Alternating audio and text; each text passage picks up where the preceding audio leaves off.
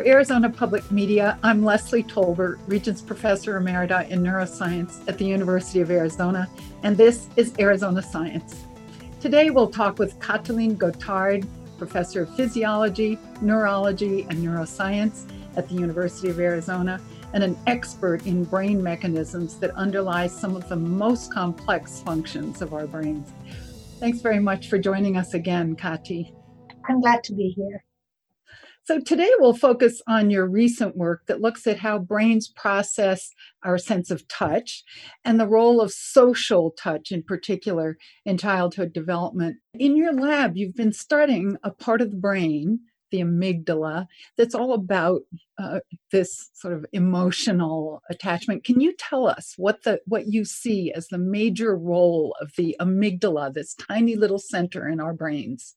I'm so lucky. It's actually one of the most fascinating parts of the brain because it's a little brain on its own. It has perceptual functions. It receives input from all other areas of the brain that process incoming sensory information, whether it's vision or hearing or touch or smells or taste. It all comes into the amygdala. And then the amygdala, they're interpreted. They're interpreted in sort of ways, not only in simple ways, whether this is good, bad, or neutral, but also what it means for me. How does it relate to the history of things that I experienced in life? What's the significance of this particular stimulus in this particular moment? And then when all this happens, the outcome of this evaluation process is sent out to other parts of the brain to organize responses, to organize behavior. And so it's kind of a little brain of its own that sees and smells and hears and makes you move and makes you do things. But all of these things have to have emotional value. The amygdala very rarely cares about things that do not matter. It cares about things that matter. So how wonderful it is to work on a place in an area of the brain that is about things that matter. How do you study the amygdala, and how do you make that important connection that you just described? We work with animals. We work with rhesus monkeys. And monkeys are very honest creatures. There's no language that is a source of confusion. What you see is what you get. And they are using touch and grooming, reciprocal grooming, as a way to enforce and reassure social bonds. And so you're able to find individual nerve cells in the brain of these monkeys that respond only when you're doing this wonderful sort of social grooming? Oh, Leslie, actually, it's much more interesting than that. So we tested these individual neurons in the amygdala with this human touch, this grooming type human touch.